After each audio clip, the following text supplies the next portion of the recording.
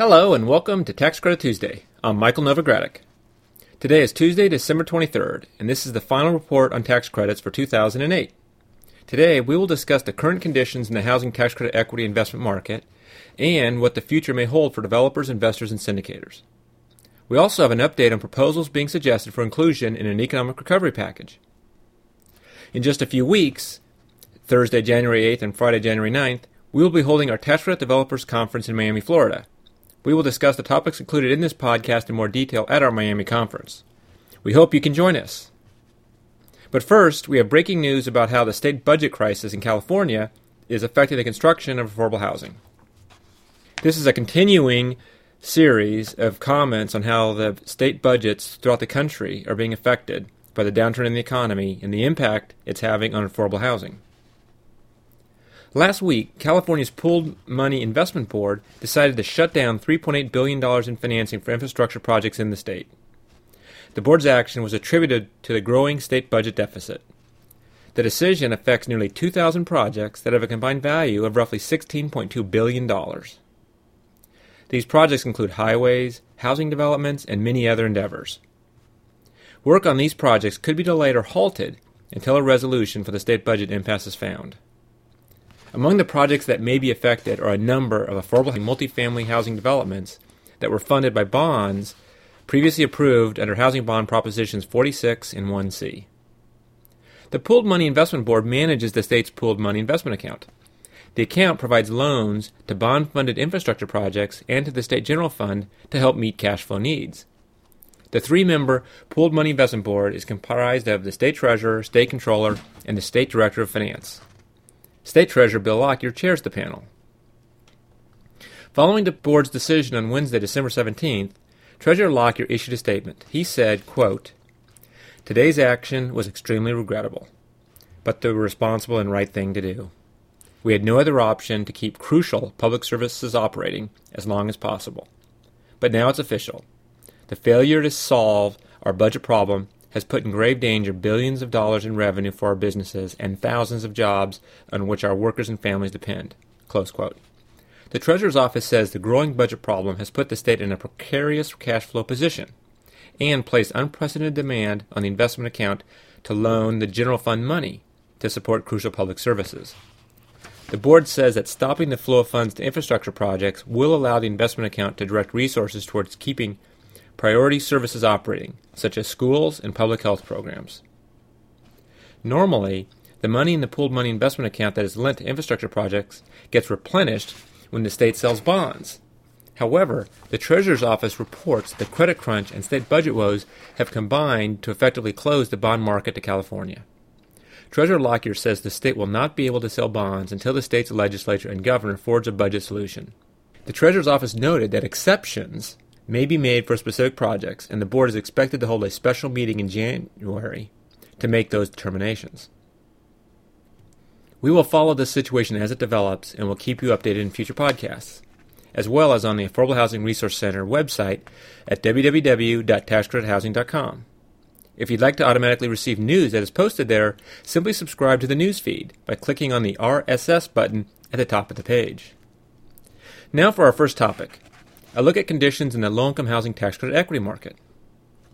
In October, we reported that many low-income housing tax credit investors and syndicators were expressing their strong preference for straightforward tax credit developments with experienced developers in primary markets. They also reported seeing lower equity pricing and stricter underwriting standards. This month, we again ask a sampling of active investors, syndicators, and developers, including John Hancock Realty Advisors, PNC Multifamily Capital, and U.S. Bank Community Development Corporation. We asked them to weigh in on the state of the market. Based on our conversations with active investors and syndicators, deals without, quote, hair remain the order of the day. Most of the transactions being done today tend to be 9% deals proposed by experienced developers and, as mentioned above, in primary markets. Cynthia Lacasse, president of John Hancock Realty Advisors, told us that assessing risk is the central issue. She said, quote, "We look really hard at sponsors' balance sheets. Solid, experienced sponsors are critical," close quote. Todd Crow, Executive Vice President at PNC Multifamily Capital, agreed with her assessment and predicted that current trends will continue into 2009. Quote, "At the moment, our investors like 9% deals. They have to be strong or they won't get sold," close quote. For Beth Storr, LIHTC Director at U.S. Bank Community Development Corporation, the strength of the market, the rental market that is, demand for the product, and the developer are the key factors. She told us, quote, "It sounds very simplistic, but experience, depth, and sustainability are number one. Among other things, we are looking for sound underwriting and performance in the GP's portfolio, and a plan for riding out the economic storm," close quote. Although the affordable housing community had hoped that the government's response to the financial crises would have improved LIHTC pricing by now, credit prices continue to fall and yields rise. In many places, credit prices are in the low 70s. The investors we spoke with expect them to fall even further in 2009. Because of a limited investor base, some developers have had some trouble closing deals, especially developers that were awarded credits back in 2007. As we discussed in earlier podcasts, some state agencies are seeing LIHTCs returned from deals that are no longer viable in today's uncertain market. We spoke with Tom Kapp, Chief Operating Officer at Gorman & Company, a Wisconsin-based developer who said, for the first time ever, his company had to return housing tax credits to the state. He said, quote, "Only about 1/3 of awarded credit is finding investors from traditional sources," end quote. Looking ahead, Beth Storr says she expects that yields will continue to rise in the first part of 2009. Some investors have even speculated that yields could range or rise to 9.5% to 10% by the end of 2009. These higher yields are attracting additional investors. As of early December, Beth Storr said most new investors have been banks and insurance companies. According to Todd Crow, many of the new investors are actually investors that are simply returning to the market.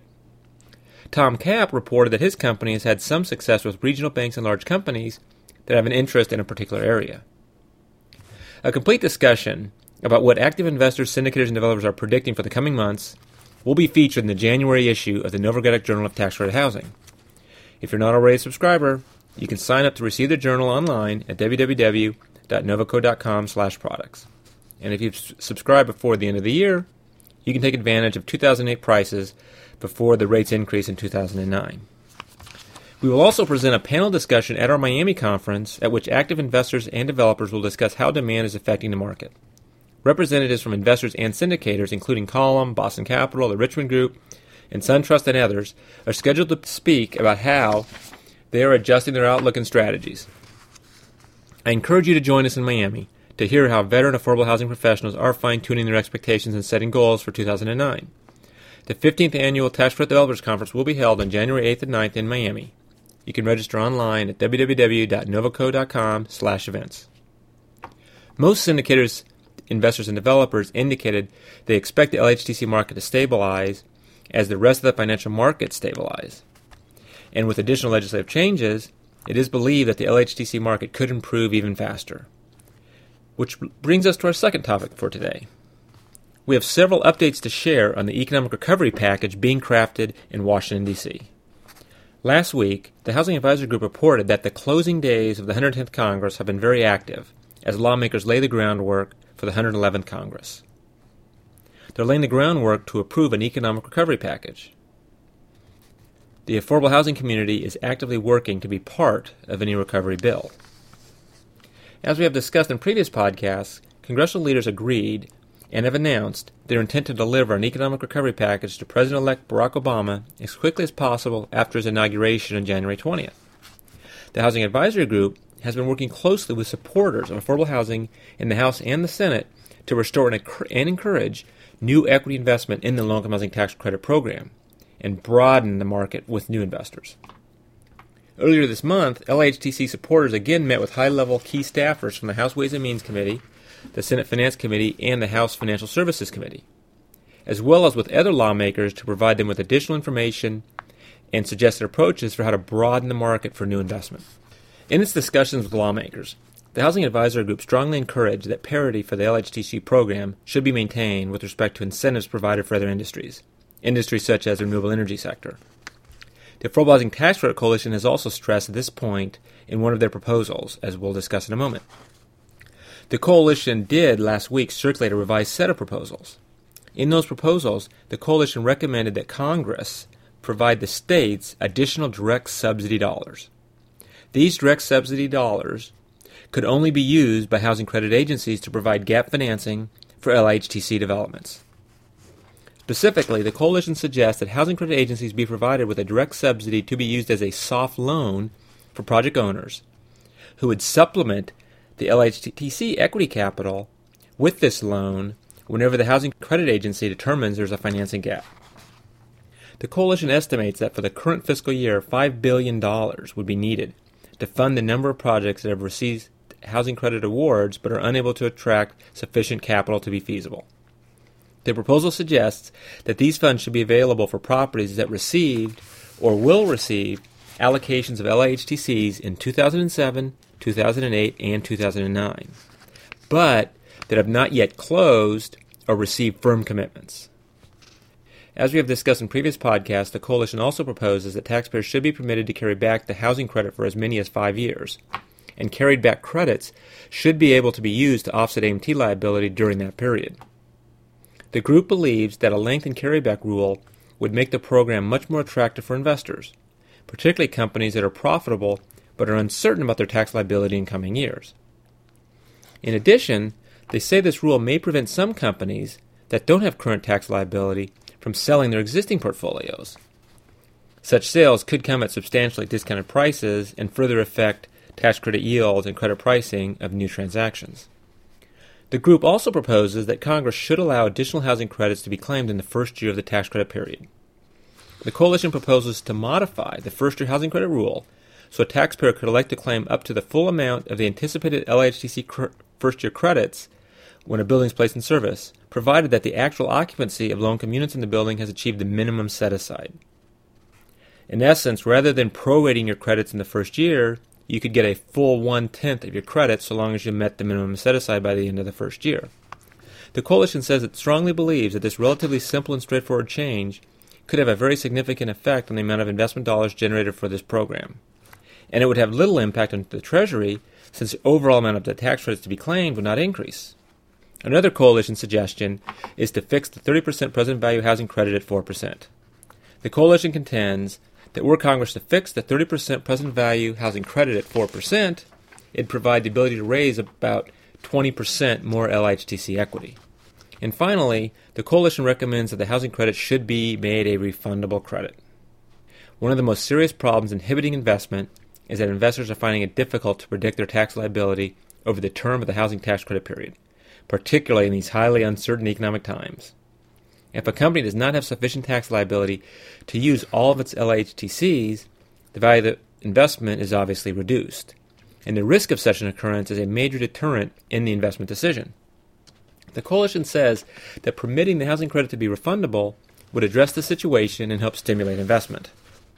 However, in making this proposal, the coalition urged Congress to limit refundability with respect to the housing credit. They suggest the credit should be refundable only to widely held C corporations that are publicly traded on an established securities market or to regulated investors such as insurance companies, but only to the extent that those investors do not materially participate in the development or operation of the LHTC property.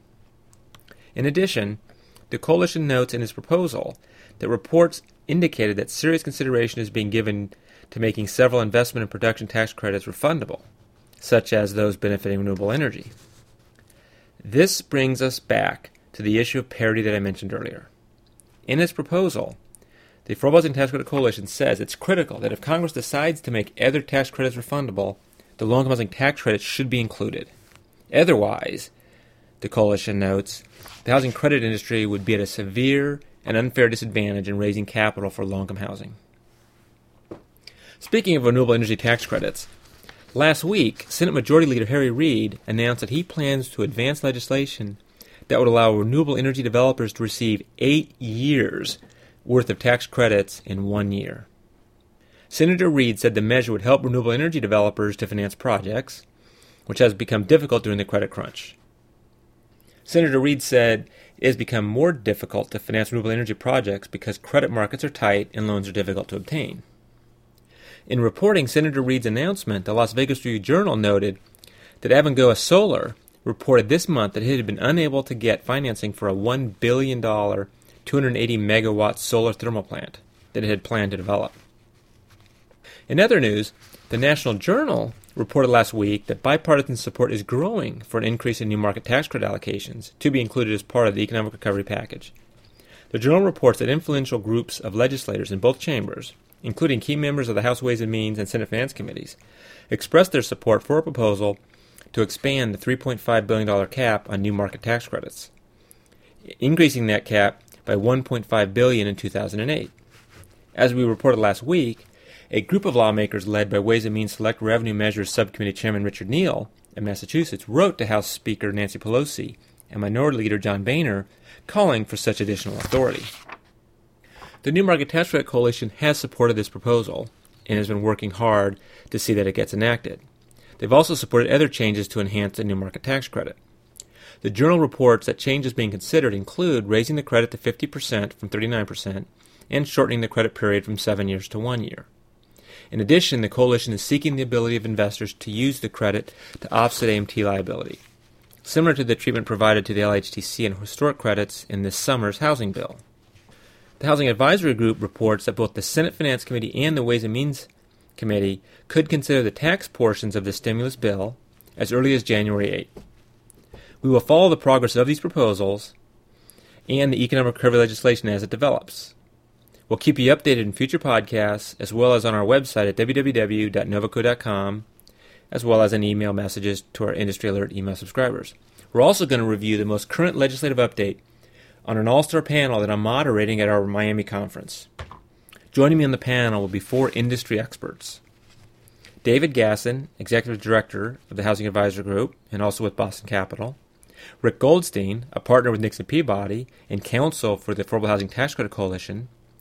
Buzz Roberts with LISC, and Sheldon Schreiber with Pepper Hamilton. Well, that brings us to the end of this week's report. The Tax Credit Tuesday podcast will be on a hiatus next week for the holidays, and will return on Tuesday, January 5th. Please note that Novograd & Company is streamlining the podcast for the new year. We are discontinuing the video versions of Tax Credit Tuesday effective with this broadcast, and starting in 2009, we'll publish only the audio version of the podcast. We encourage our videocast audience to update their subscriptions so they can continue to receive the latest tax credit news each week. This is Michael Novogradic. I'll be back next year. Thanks for listening.